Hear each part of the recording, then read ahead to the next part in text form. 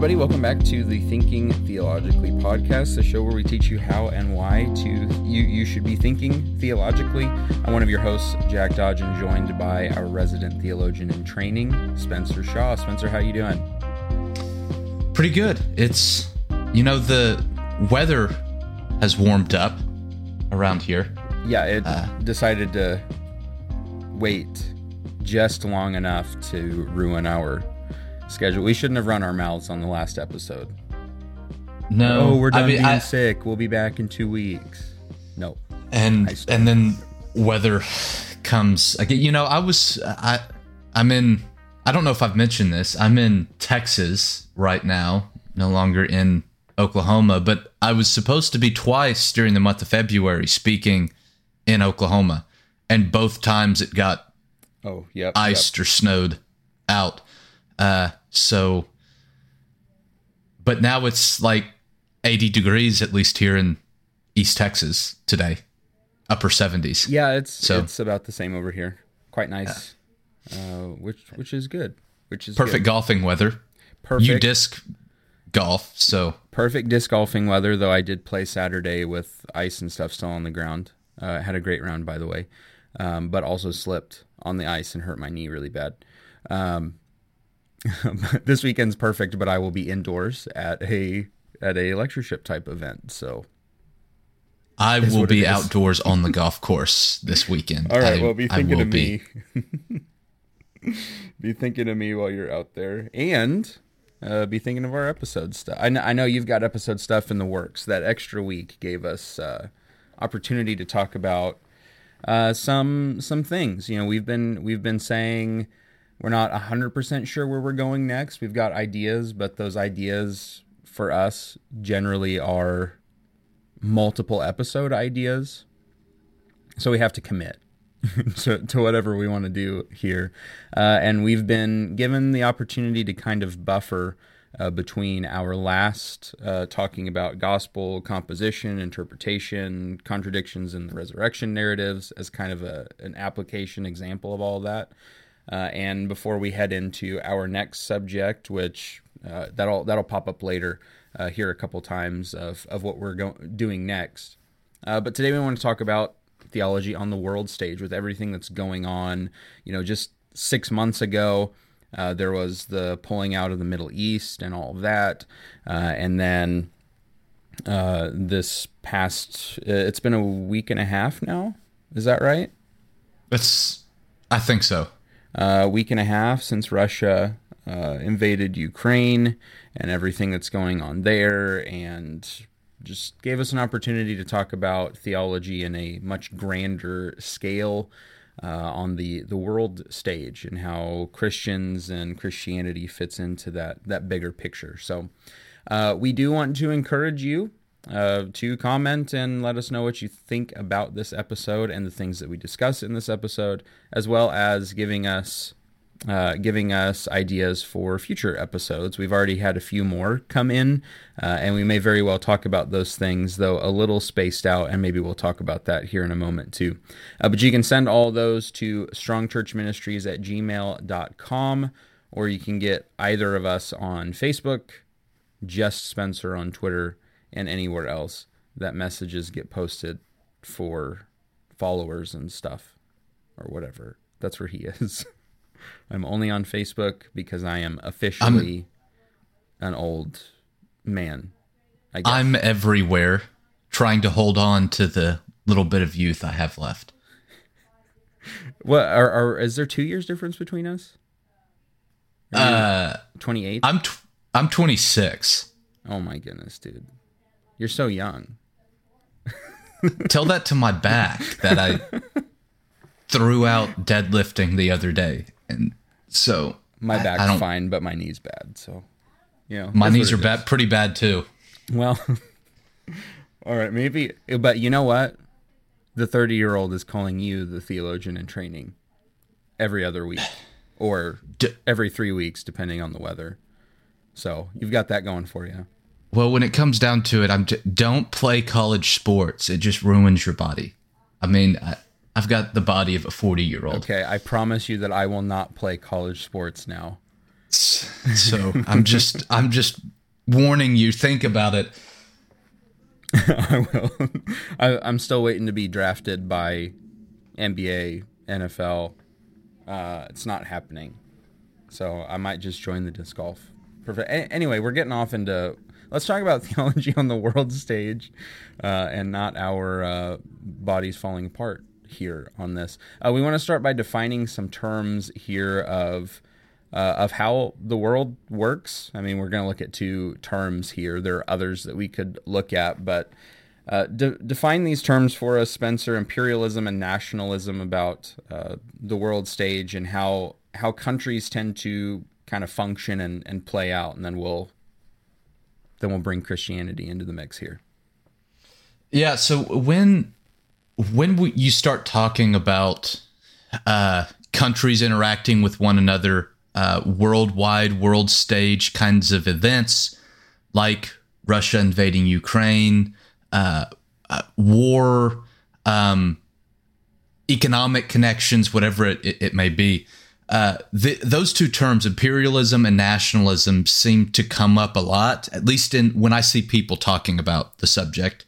Particularly, most of what I see is Christians, religious people, talking about these events going on the world stage. And you see these terms crop up. And at least what I notice a lot of the times is when people are debating over these things, they aren't defining the terms in the same way. So sometimes you've got two people fighting over nationalism or imperialism, and they're saying the same things, they're just defining the word differently. Yeah. And so I think it's important when we start to think about how Christianity, how theology connects to the world stage, to worldwide events, that we begin by defining these terms and having a kind of working definition of, okay, this is what these terms mean, or these are the ways that we're going to be using these terms. So we're kind of all on the same page, all talking about the same things. And that's an important thing to do no matter what you're talking about, is go back and define your terms. In grad school, one of the things that is kind of a running joke that I've become known for is asking the question, well, what does that mean? What do you mean by this word? Let's define the terms. I ask that all the time because a professor or something will ask, well, what do you think about this? And my first response is, well, let's define our terms. Yeah. Right? Because it's kind of hard to get anywhere if we're not using the words in the same way. So the first is imperialism. I've seen that crop up particularly over the last week and a half, as conversations began to happen about Russia, about Ukraine, as it kind of became obvious what was probably going to happen. And then when it finally did happen, that this term has been thrown around. And I've taken these definitions straight from Merriam-Webster's dictionary. So these are just the dictionary definition of these terms is what I would like to start with and go with. So Merriam-Webster defines imperialism as the policy, practice, or advocacy of extending the power and dominion of a nation, especially by direct territorial acquisitions or by gaining indirect control over the political or economic life of other areas. Broadly, it means the extension or imposition of power, authority, or influence. So in other words, imperialism is a nation, a country. I mean, you could probably even use it for any group of people who wants to expand their influence, their power, their way of life, their policies, their interests, anything like that, throughout the world, over other people groups, other nations, things like that. And as we're going to talk about in a moment, I think from a biblical perspective, that leads to a lot of problems in thinking about any group just wanting to expand and have control and power and influence as wide as it could possibly be. And particularly, at least as Merriam-Webster defined it, imperialism, a lot of this times this has to do with territorial acquisition. So it's acquiring or taking over a territory, another nation, something like that, gaining some kind of control, forcing people to do something because of some control you have maybe over some resource, or even going back to acquiring them, or taking things away from them, whatever it may be, kind of forcing them to do whatever you want to do and expanding that as wide as it can be.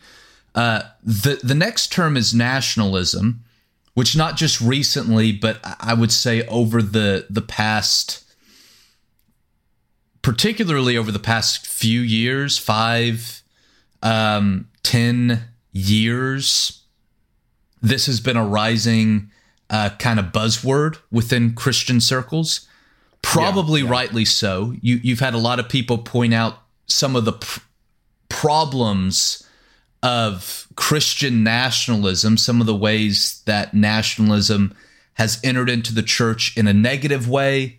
And then you've had people fighting back against that and saying that it's a good thing, or at least not always a bad thing. And again, at least in my experience, when I see people debating over how nationalistic can a Christian be, which happens a lot of the times they're defining the term very, very differently on what it means to be nationalistic, what nationalism even means. So we're just going to solve this entire debate right now. Not really. Perfect. But this is how Merriam-Webster's dictionary defines nationalism.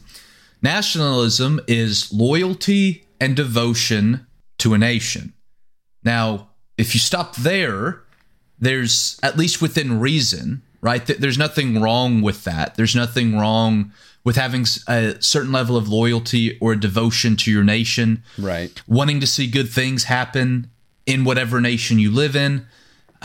Wanting to see your nation thrive. I mean, it's the same thing as we think about other areas, right? You own or you work in a business, right? You probably have some kind of loyalty or devotion to that business. You want to see good things happen to it. You want to see it thrive.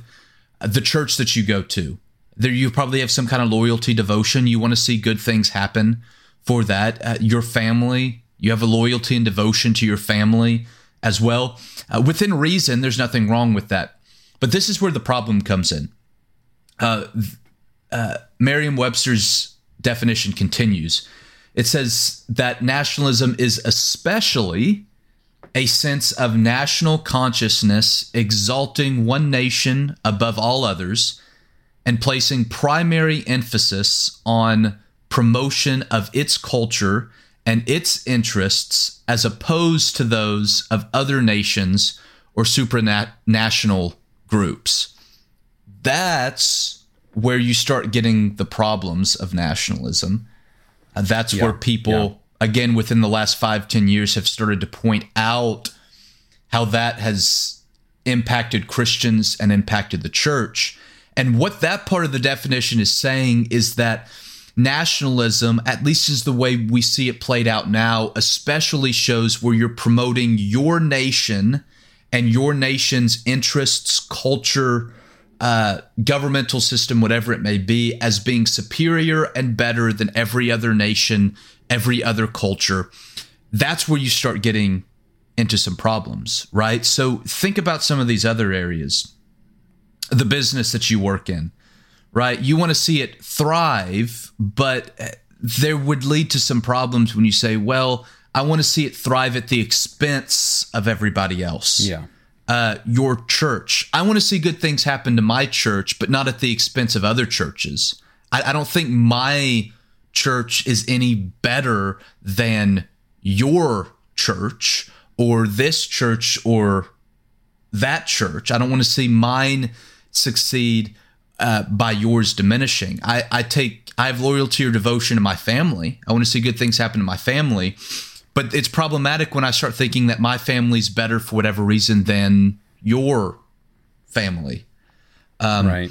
And so that's where nationalism becomes a problem, when we want to promote our nation, our culture, our interests above all others. So I've heard people say this, it's a perfectly fine thing to say something like, God bless America, but you can't say that. You have to be just as willing to say that as you want to say, God bless Russia, or God bless whatever other country.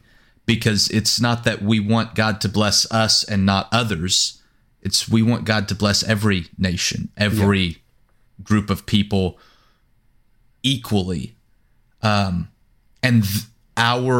nation, our interests aren't greater than anybody else's. Most importantly, not greater than the kingdom of God. And that's where you, particularly in Christian circles, get some problems of we elevate our culture and interests sometimes not just above other cultures, other nations' interests, but above the culture of the kingdom of God and the interests of the kingdom of God, which ought to be at the very top. You're already, as far as I'm concerned, we should just keep rolling here because you're already kind of introducing into this, taking these two definitions, imperialism and nationalism now, and talking about them generally. We want to focus in on America versus other nations, being Americans ourselves. You listening to this likely also American. So this is our particular societal, cultural way of thinking. And then, as Spencer has already alluded to, there are conflicts that arise between the American side of things and the Christian side of things about how we should function and view all this together. So, Spencer, let's just jump right into that. Let's talk about America. Bring it into our backyard here. Yeah. So, like you said, as Americans, like you and I are, and as we can probably assume, 99, most, if not all, of the people listening are. That's the specific context that we need to think about these terms and world issues in light of, because America is where we live, and as such, we're naturally going to have a certain loyalty, a certain devotion to the nation that we live in. Kind of like we talked about. Same with the business that you work in, or the church that you go to, or the family that you live in. Within reason, there's nothing wrong with wanting to see that thrive, but when these events in the world happen and we start thinking about our country interacting with other countries throughout the world, how do we as Christians begin to think about what should and should not happen, how those interactions ought to go? And there's two things that I think are important kind of theological foundations to think about such events.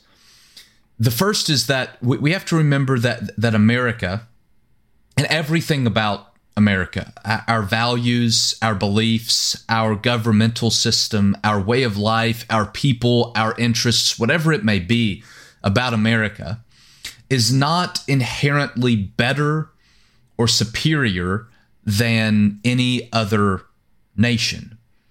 There may be certain things about our nation that are better than that specific thing in this one nation or that nation. But there are also things about other nations that are better than things about ours. The point is that America as a whole is not better, is not superior than any other nation. And I think that's important to remember, because go back to imperialism. It's the idea of, in essence, through forcing your interests, your way of life, your power, your authority upon others. That's built upon a belief that we are better than everybody else, and so we need to gain control and spread our influence as far as it can. The negative form of nationalism is the same thing. When you start placing primary emphasis on your culture, your interests, your values and beliefs, your governmental system, whatever it may be, that's saying, in essence, we are better than everybody else. And so our interests, our values, whatever, take precedent over everybody else. And from a biblical perspective, that is very problematic. And the text that I go to is Revelation chapter 7. In Revelation chapter 7, John gives us an image of the throne room of God, which I think is an essence and an image when we think about what's going on in the throne room of God. It's an image of peace, the Old Testament word shalom, which is an image of heaven. The biblical idea of peace is everything being in its proper place, everything being like God created and designed it to be, which is what heaven's going to be, which is what we're looking forward to when heaven comes, is this ultimate image of peace, of everything being right. And when we get that image in Revelation chapter 7, this is what it says in verses 9 and 10.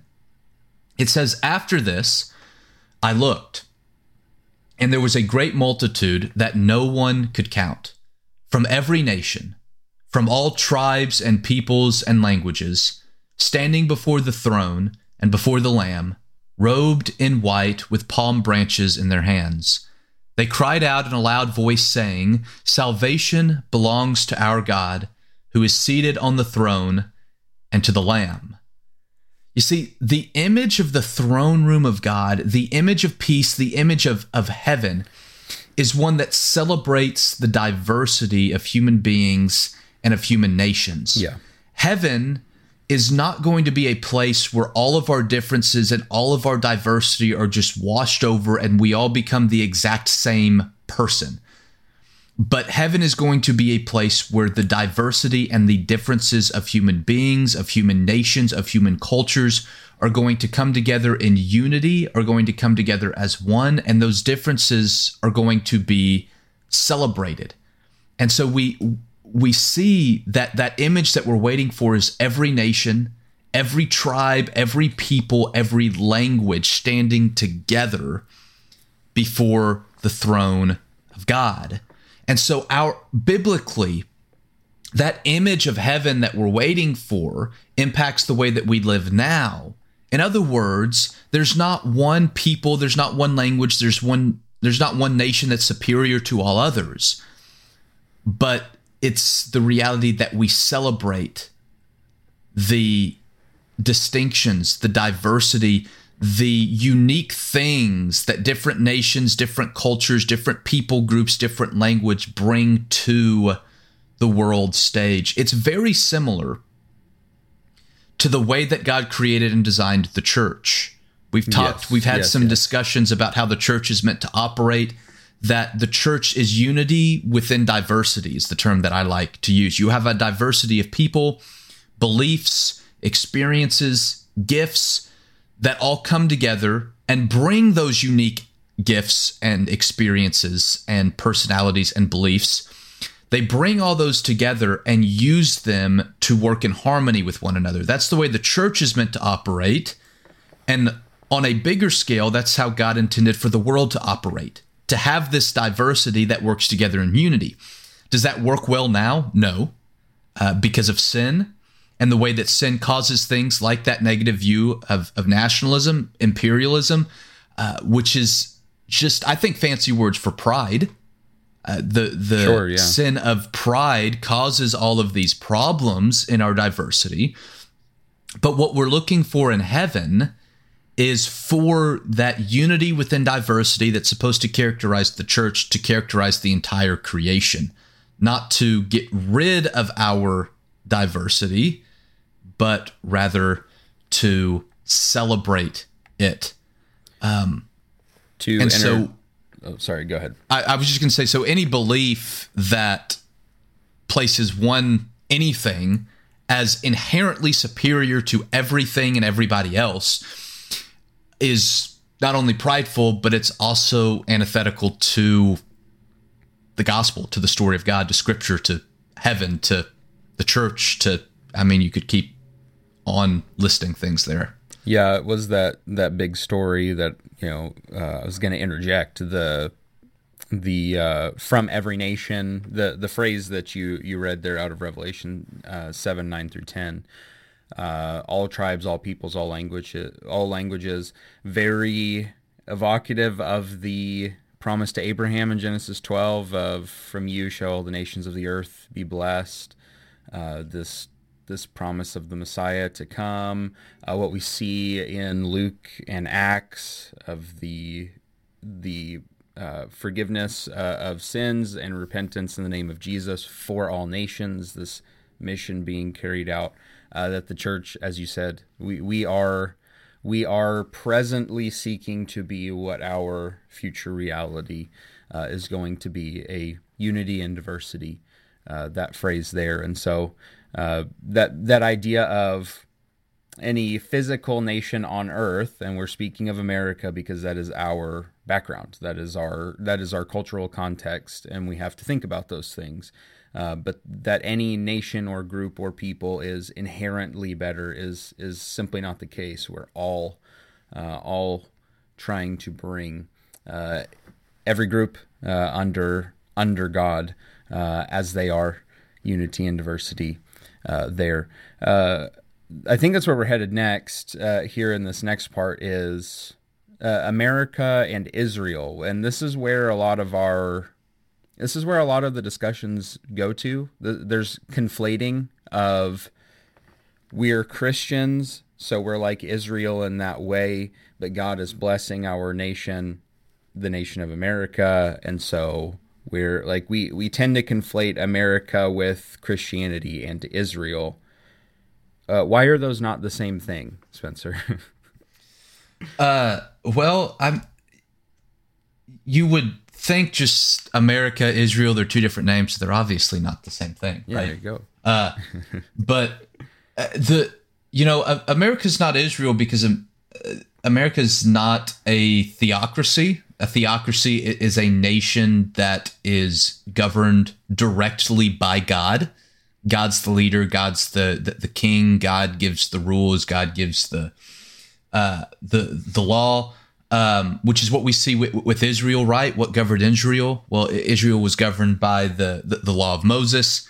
Even when Israel had a king, right? God was involved in that. He chose Saul. He chose David, right? Yep. God's overseeing.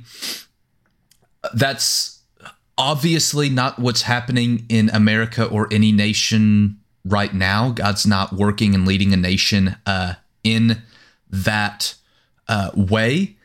And so we can, like you said, sometimes the problem is, well, we look at things that God said to Israel, and then we try to apply them to America and to America's interests and actions, which is not always wrong to do, but we have to be very careful because that's a big difference, right? Israel was God's called out, chosen, set apart people that he was directly governing.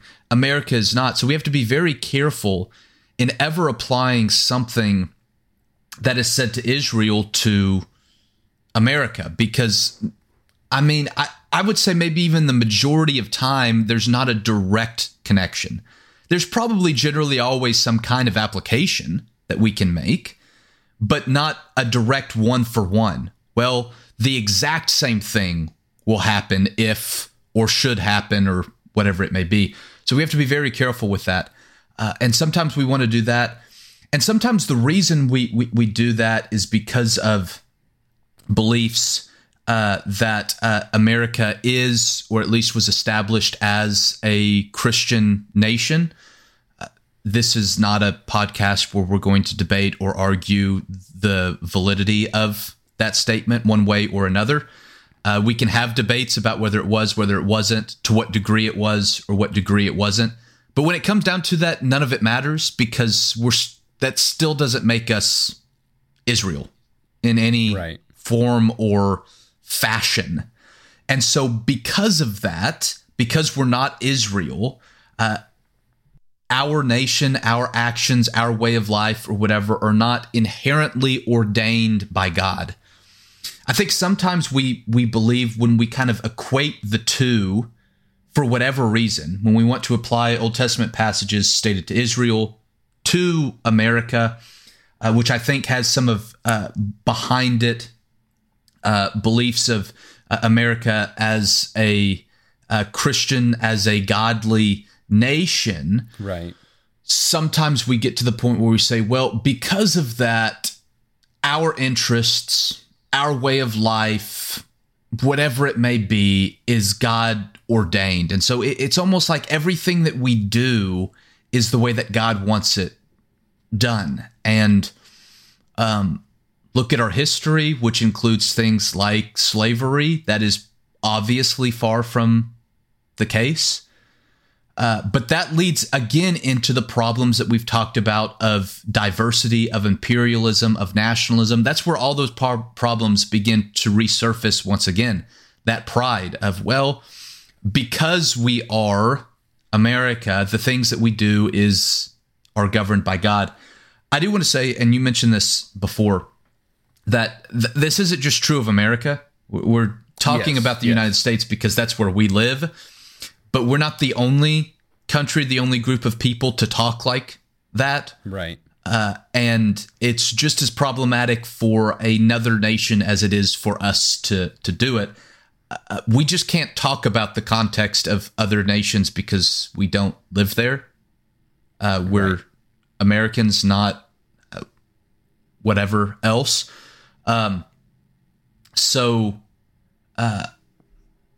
We have a responsibility to get those things right on our side of things before we start listing out how everybody else should get their things in order. It's the whole plank in your eye, speck in your brother's eye kind of a thing. And so America's not Israel. And so when we start thinking about America interacting with other nations, America on the world stage, that's important to remember. The law of Moses, which was given by God, which was ordained by God, which governed the nation of Israel, which is the only true theocracy, God-led nation to ever exist. It was never meant to govern other people or other nations. God never intended for there to be another theocracy, another God-led government or nation other than Israel. That was never God's intention.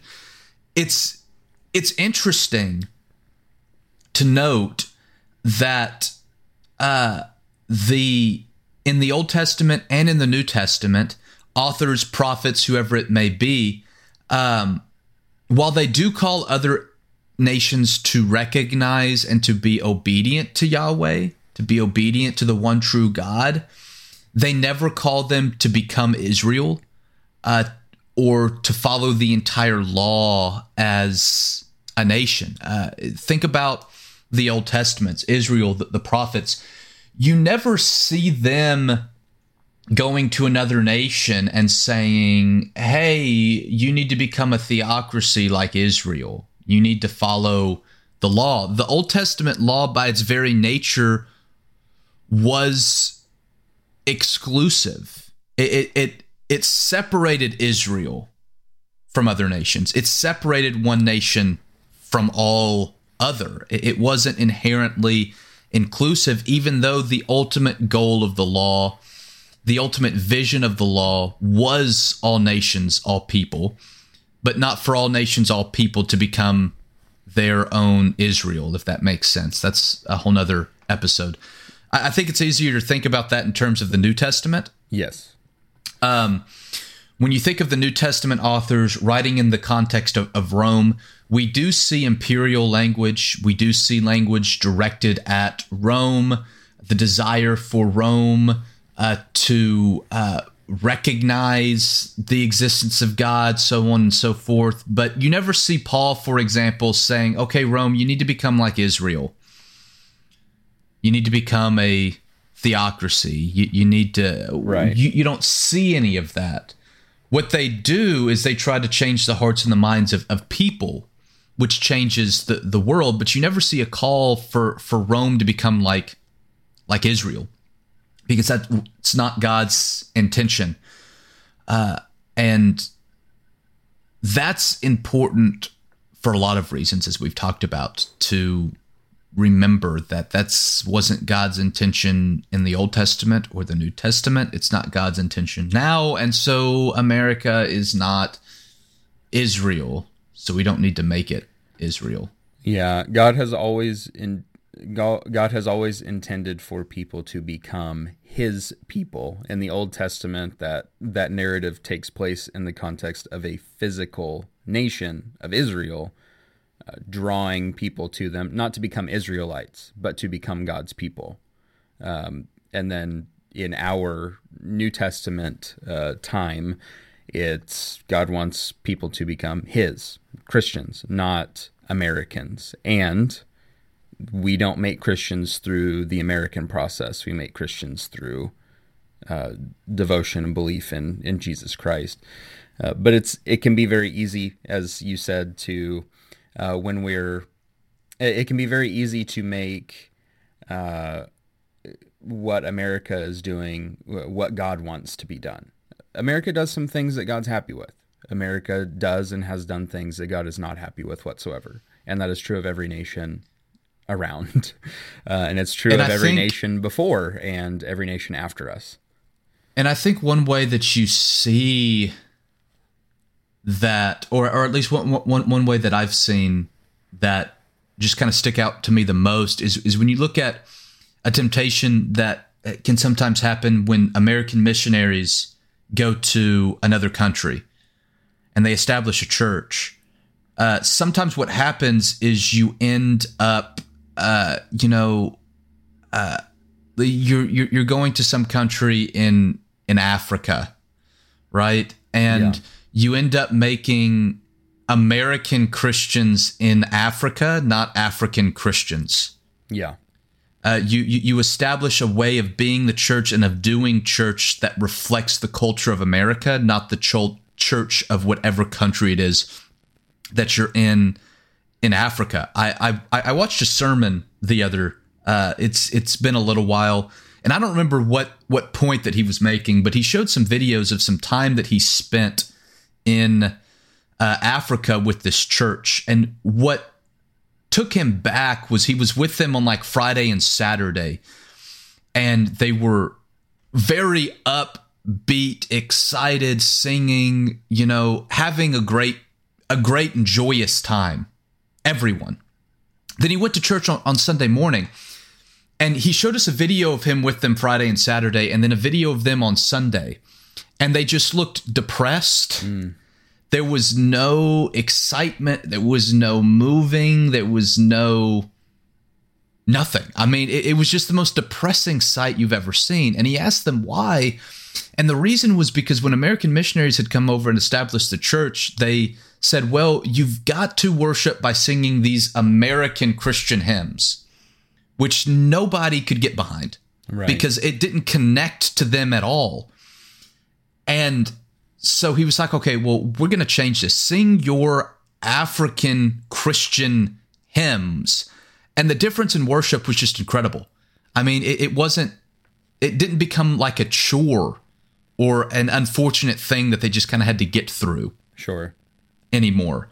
That's kind of the diversity thing of, one, that there's multiple ways to do church. There's a lot of cultural things that are connected with the way that we do church, and the songs we sing is just one example.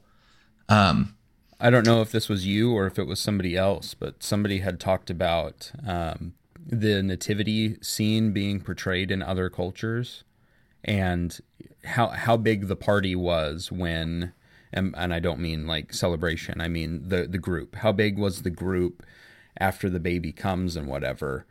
And different cultures have like, well, you've got this many people there helping out and whatever, because that's their cultural experience. When you have a child, this is how things work. And so the nativity scene keeps its base elements, but then a lot of the details that are left unspecified change within the culture, because different cultures view things in different ways and practice things in different ways. And it's important that the thing that we get across is the message of Christ and not anything more than that.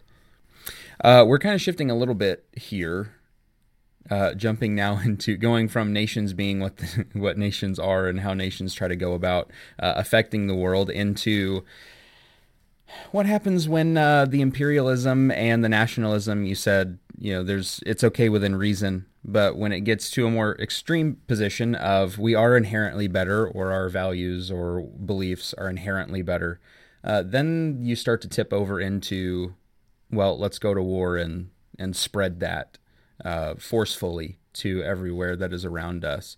And when you talk about war, then you have to talk about human life and its value and humans living in other nations and how that affects them. That's where all of this stuff comes together.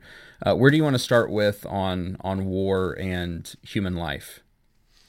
Well, I think we have to start by going back to the beginning, going back to creation and the creation of human life. And this is something that in multiple other contexts in previous episodes we've talked about before, about what it means for human beings to be created in the image of God. Genesis 1:27, we're told that all human beings have been created in the image of God. And like I said, we've talked about before that means that all human beings are royal representatives of God.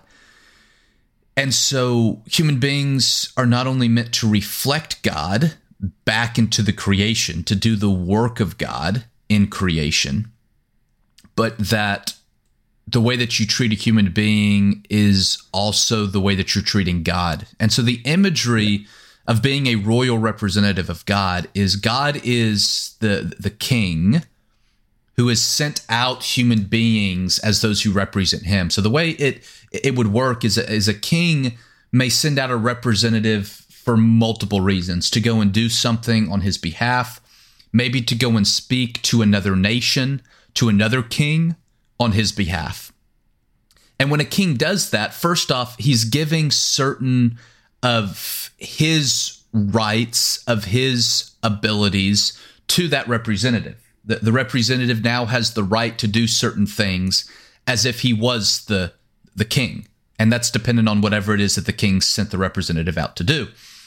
But then also, because that representative is now standing in place of the king, has certain rights that the king has given to him, the way that you treat that representative is the way that you're treating the king. So a king sends a representative to another king to discuss a treaty, let's say, on behalf of the king. Well, you insult the representative, you kill the representative, you beat the representative, whatever you do, that's a direct action to the king himself, because that representative is meant to be seen as the king, because he's standing in place of the king.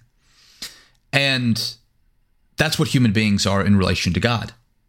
God has given us a job to go out and do in the world, to reflect God back into the world. We stand in the place of God in the world as image bearers of God.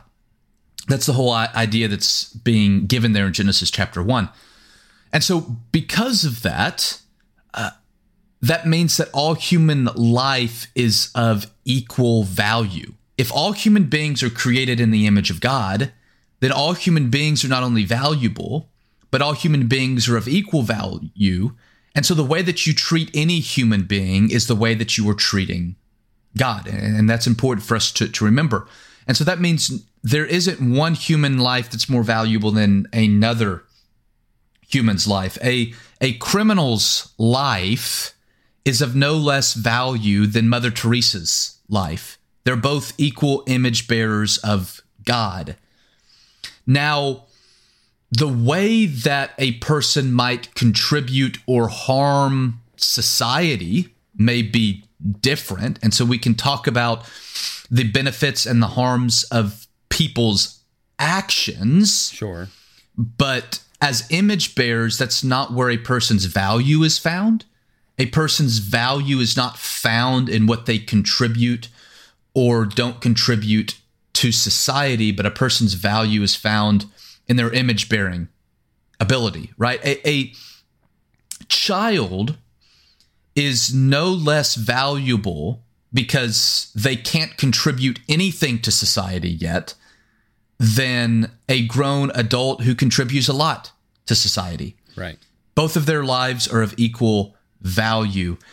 Someone with a disability who can't contribute to society in the same way as someone else is of no less value. Like I said, a criminal who we would say has done or is doing things that are harmful to society doesn't make that person any less valuable than someone else, because our value is found in who we are as image bearers of God, as these royal representatives of God.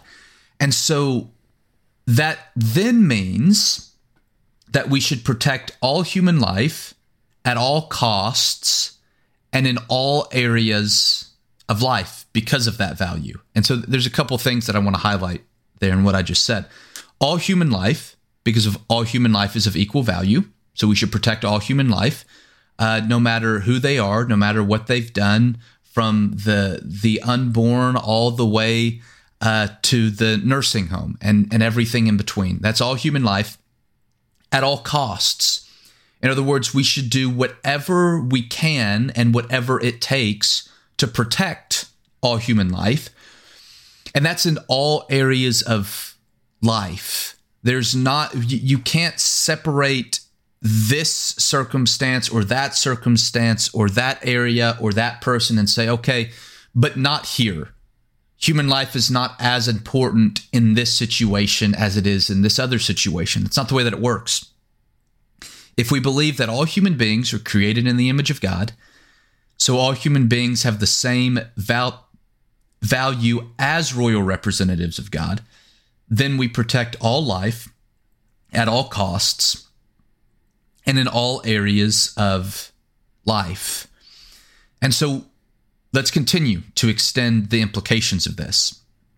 That then means that as creator of human beings, as the one who created human beings in his image, only God has the right to take human life. That's not a right that we as human beings have. That's reserved only for God as the creator of human beings. That's not a right that we have. And again, that's connected even back to remembering the way that we're treating other people is the way that we're treating God. Now, I say that, and some of you may be thinking of examples that are maybe contrary to that throughout Scripture. Something that we're not going to delve into in this episode. We'll come back to this topic at some point down the line, I'm sure.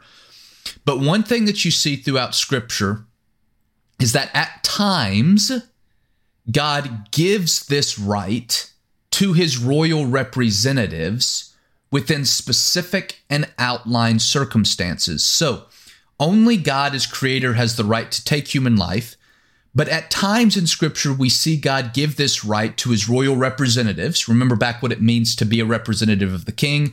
The king will give some of his rights, some of his power to that representative to carry out whatever job he's given to them. Sometimes we see God do that in regards to human life, giving that over to human beings, but it's always within specific and outlined circumstances. So just real quickly, some examples. Genesis 9 verses 1 through 7, after the flood, God speaks to Noah about if any human being or even any animal takes the life of another human being, that their life will be taken from them by a human being. And so you have their revenge, consequence, punishment for taking human life. What's interesting there in Genesis 9 is we're connected back to being created in the image of God. Yep. That is why God says that. He says in verse 6, whoever sheds the blood of a human, by a human shall that person's blood be shed, because in his own image God made humankind. Because God created human beings and human beings after his image, God says that's why there's so much value on human life, and there's such a harsh consequence for you taking human life. Now, there's a lot of implications. How does that work? How's that carried out? That's for another episode. But that's just an example that we see. We see it in the law of Moses, right? There's certain laws, death penalty for Israel in certain circumstances. If this happens and there's so many witnesses and so on and so forth, this is what you do. But again, that's laid out by God. God has that right. He sets out, okay, I'm giving this to you, but within this circumstance in the law of Moses. You see it in Old Testament genocide when God has Israel go and wipe out an entire people group. God, the only one that has the right to do that, he does it. He carries it out through his royal representatives, through the people of Israel. Again, there's a lot more that can be said and needs to be said about this, and will be but that's said. for other episodes. Yep. Right, and we will at some point come back to this topic. But for now, it suffices just to remind us that sometimes God carries out this right that is reserved only through him, through his emissaries, through his royal representatives in human beings. Yeah. And so when we take all that together and we think of the inherent value of human life, when we think of the way that we treat other human beings is how we're treating God, when we think about only God having the right to take human life because he created human beings, but yet we see some examples throughout Scripture where God gives that to human beings in certain circumstances, in certain situations. And how do we fit that in, which we're not going to delve into too much in this episode. But that's important for us to be thinking about, and we need to bring all of that together when we start to think about when war, when crisis, when whatever it may be, builds up on the world stage. We begin to have questions about refugees, questions about war, even questions about self-defense. Within criminal system and stuff like that, we have questions about the death penalty. All these things begin to come up. And as we think about these issues, we need to think about them within this theological context of the sanctity of human life, of human beings created in the image of God. And so while, yes, there's nuance with some of these things, yes, we think about different circumstances in different ways.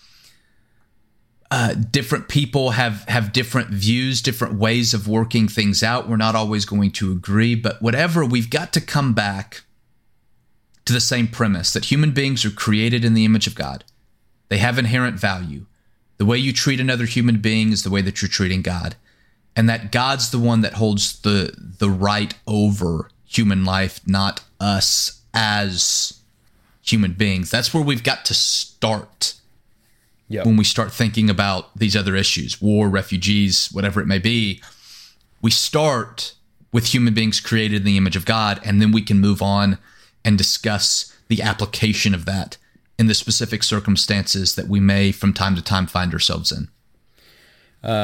All of that being true, the rest of the world doesn't necessarily abide by that. I mean, part of what drove us to having this particular episode is what's going on with Russia and Ukraine and the rest of the world talking about those things, and even rumors of other nations in the world and thinking about war and what are they going to do and all of this sort of stuff.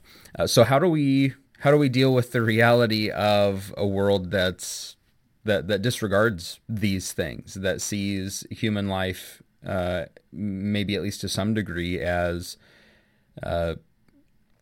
necessary casualties in accomplishing the greater good of, moving a nation's ideals forward? How do Christians deal with that?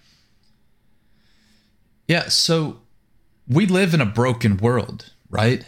And so I think when we think about the sanctity of human life, and we kind of go back to, well, because of that, we need to protect all human life at all costs and in all areas of life.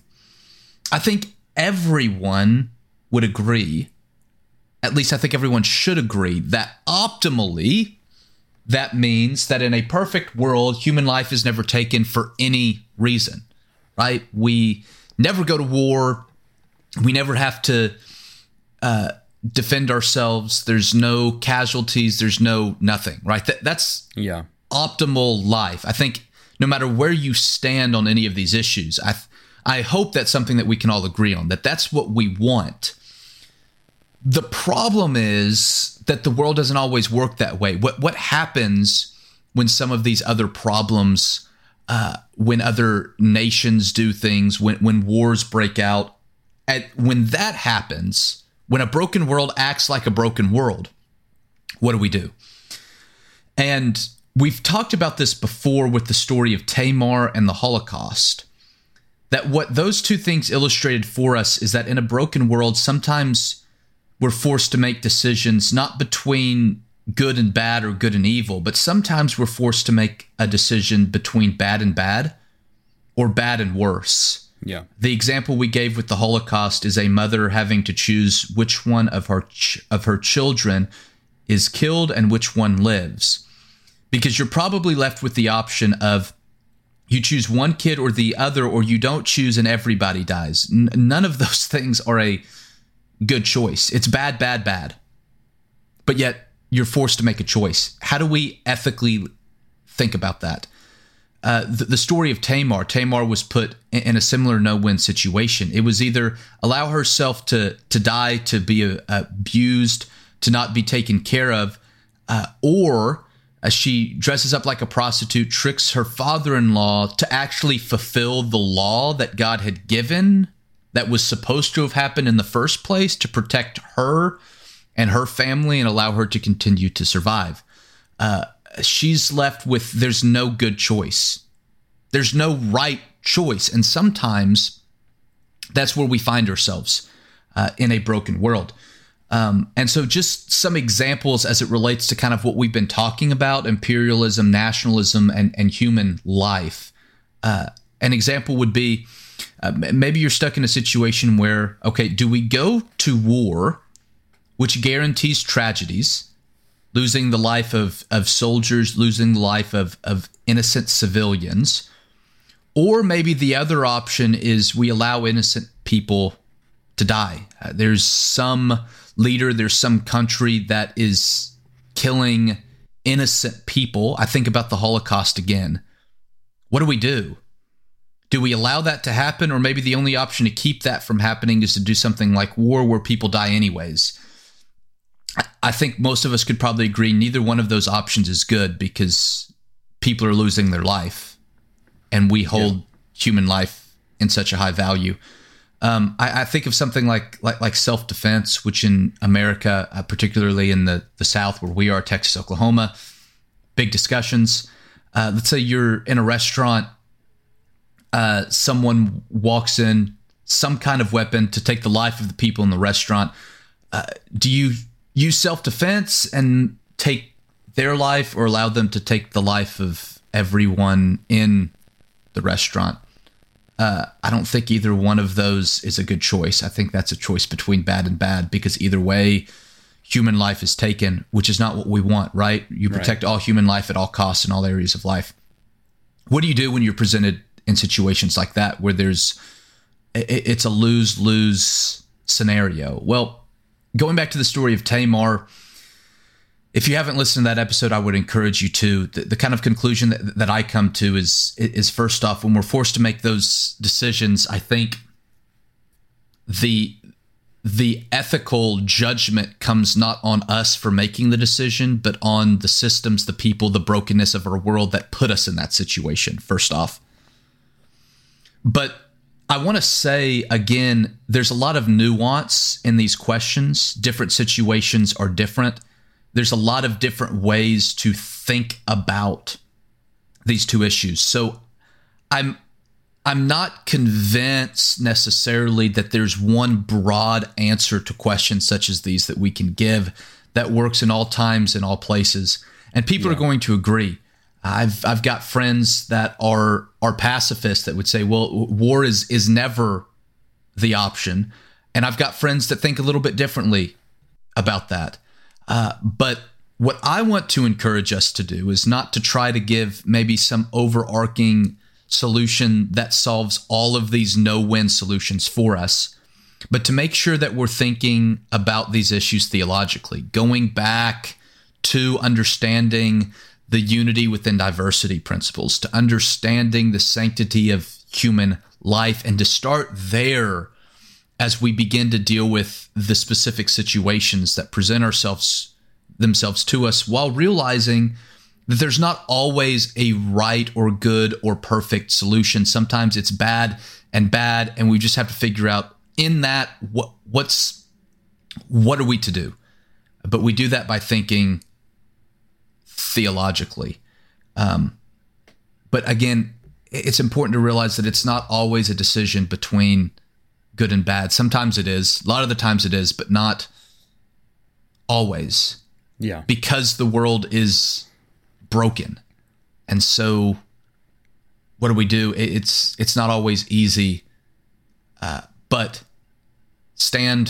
I always say stand on the side of human life. Real quickly, and then we'll conclude here because we're out of time. But I can't remember their names.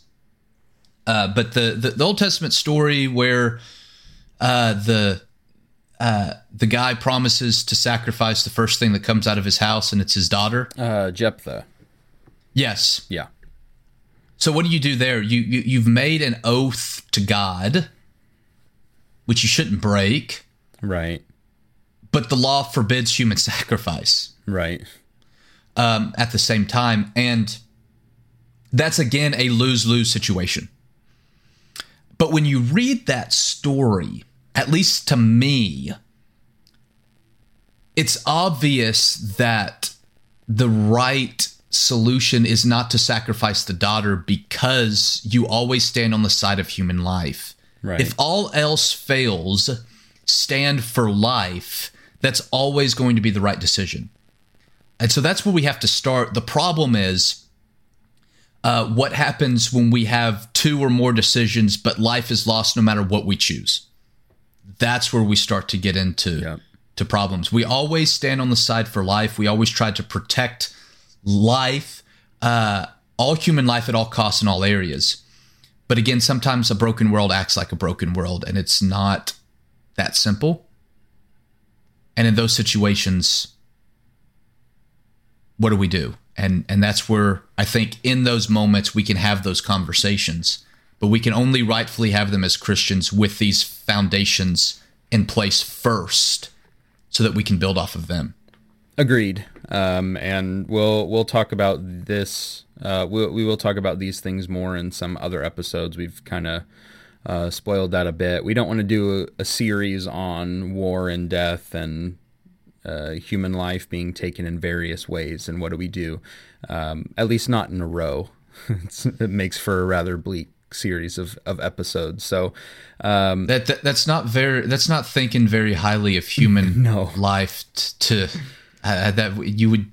I feel like we'd all be in a pretty dark place after 2 months of yes that.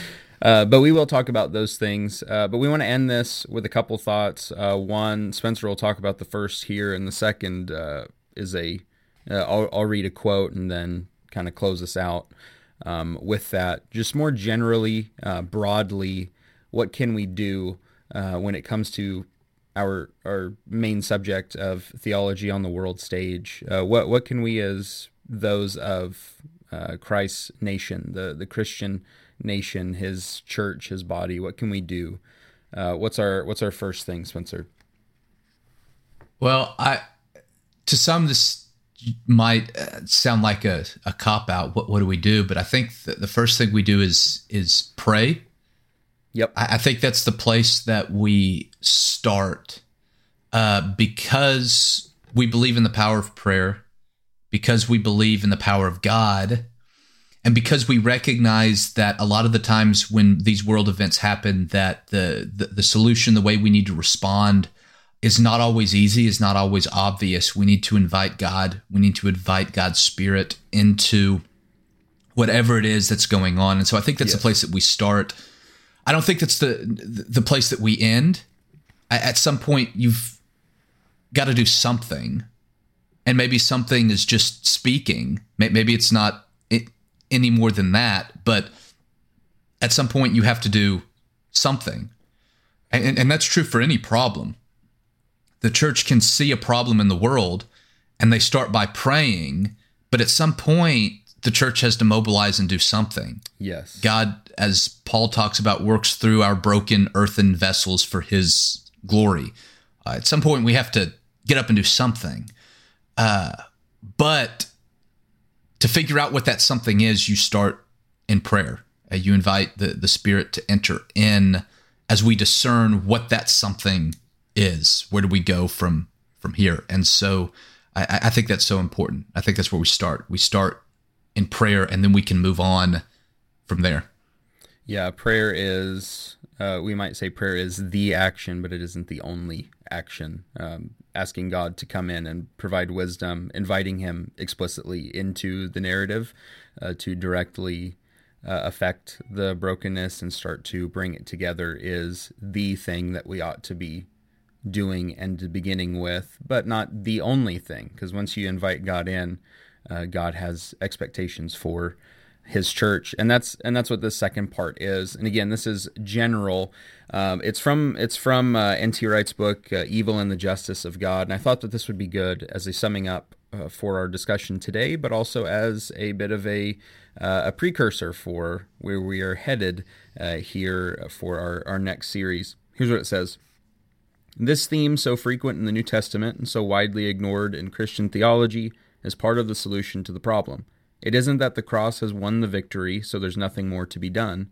Rather, the cross has won the victory, as a result of which there are now redeemed human beings getting ready to act as God's wise agents, his stewards, constantly worshiping their Creator, and constantly, as a result, being equipped to reflect his image into his creation, to bring his wise and healing order to the world, putting the world to rights under his just and gentle rule. A true biblical ecclesiology should focus not so much on the fact that the church is the community of the saved, but that the church is the community of those who, being redeemed through the cross, are now to be a kingdom and priests to serve God and to reign on the earth. Our fear of triumphalism on the one hand, and on the other hand our flattening out of our final destiny into talk of merely of going to heaven, have combined to rob us of this central biblical theme. But until we put back where it belongs, we won't see how the New Testament ultimately offers a solution to the problem of evil. First half of that quote has to do with us being God's agents, image bearers, as we've discussed. That theme is true from many scholars you would read. That's the sentiment of bearing that image now out into the world. Inviting God in to the broken narrative means we're carrying God through the broken narrative.